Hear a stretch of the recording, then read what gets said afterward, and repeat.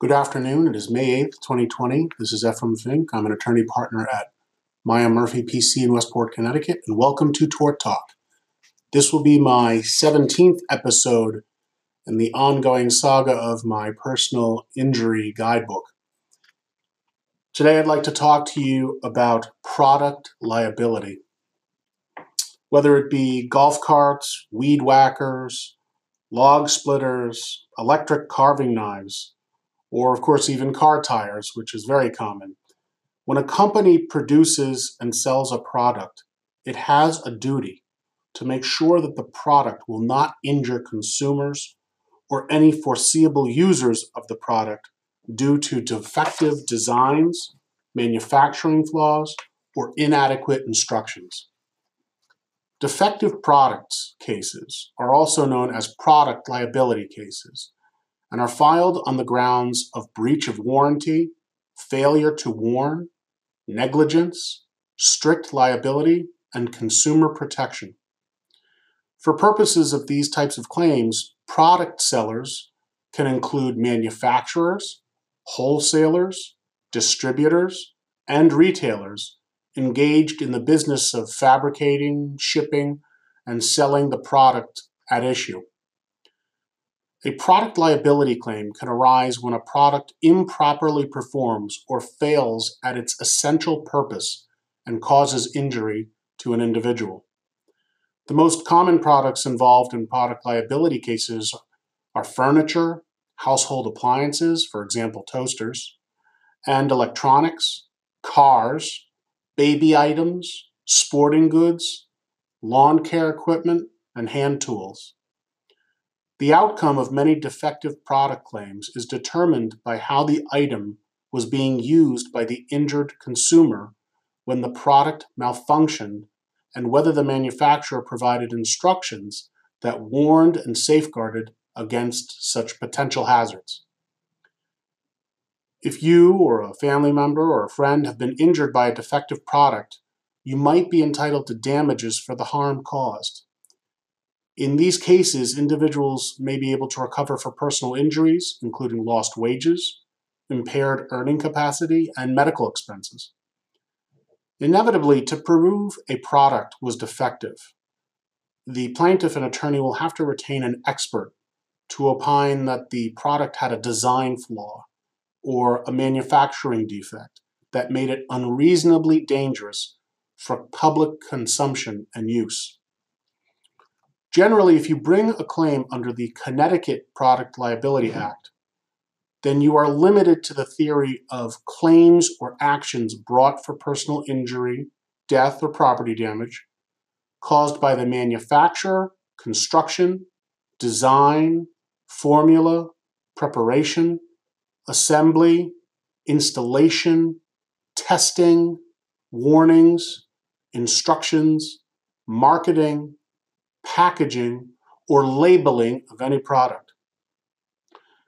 Those theories will be limited to a certain way of pleading and proving your case, like I discussed before, which are designated as strict liability in tort, negligence, breach of warranty, express or implied, breach of or failure to discharge a duty to warn or instruct, whether it was negligent or innocent, and misrepresentation or non-disclosure, also again, whether negligent or innocent.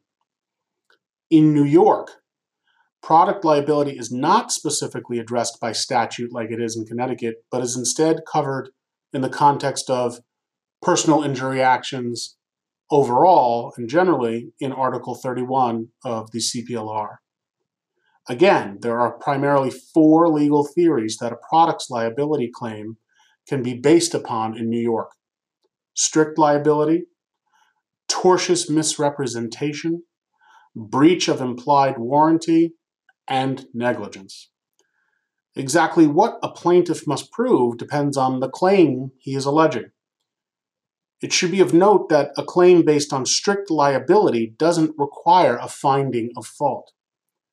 As for a claim based on a breach of implied warranty, the plaintiff must show that the product isn't reasonably fit to be used for its ordinary purposes.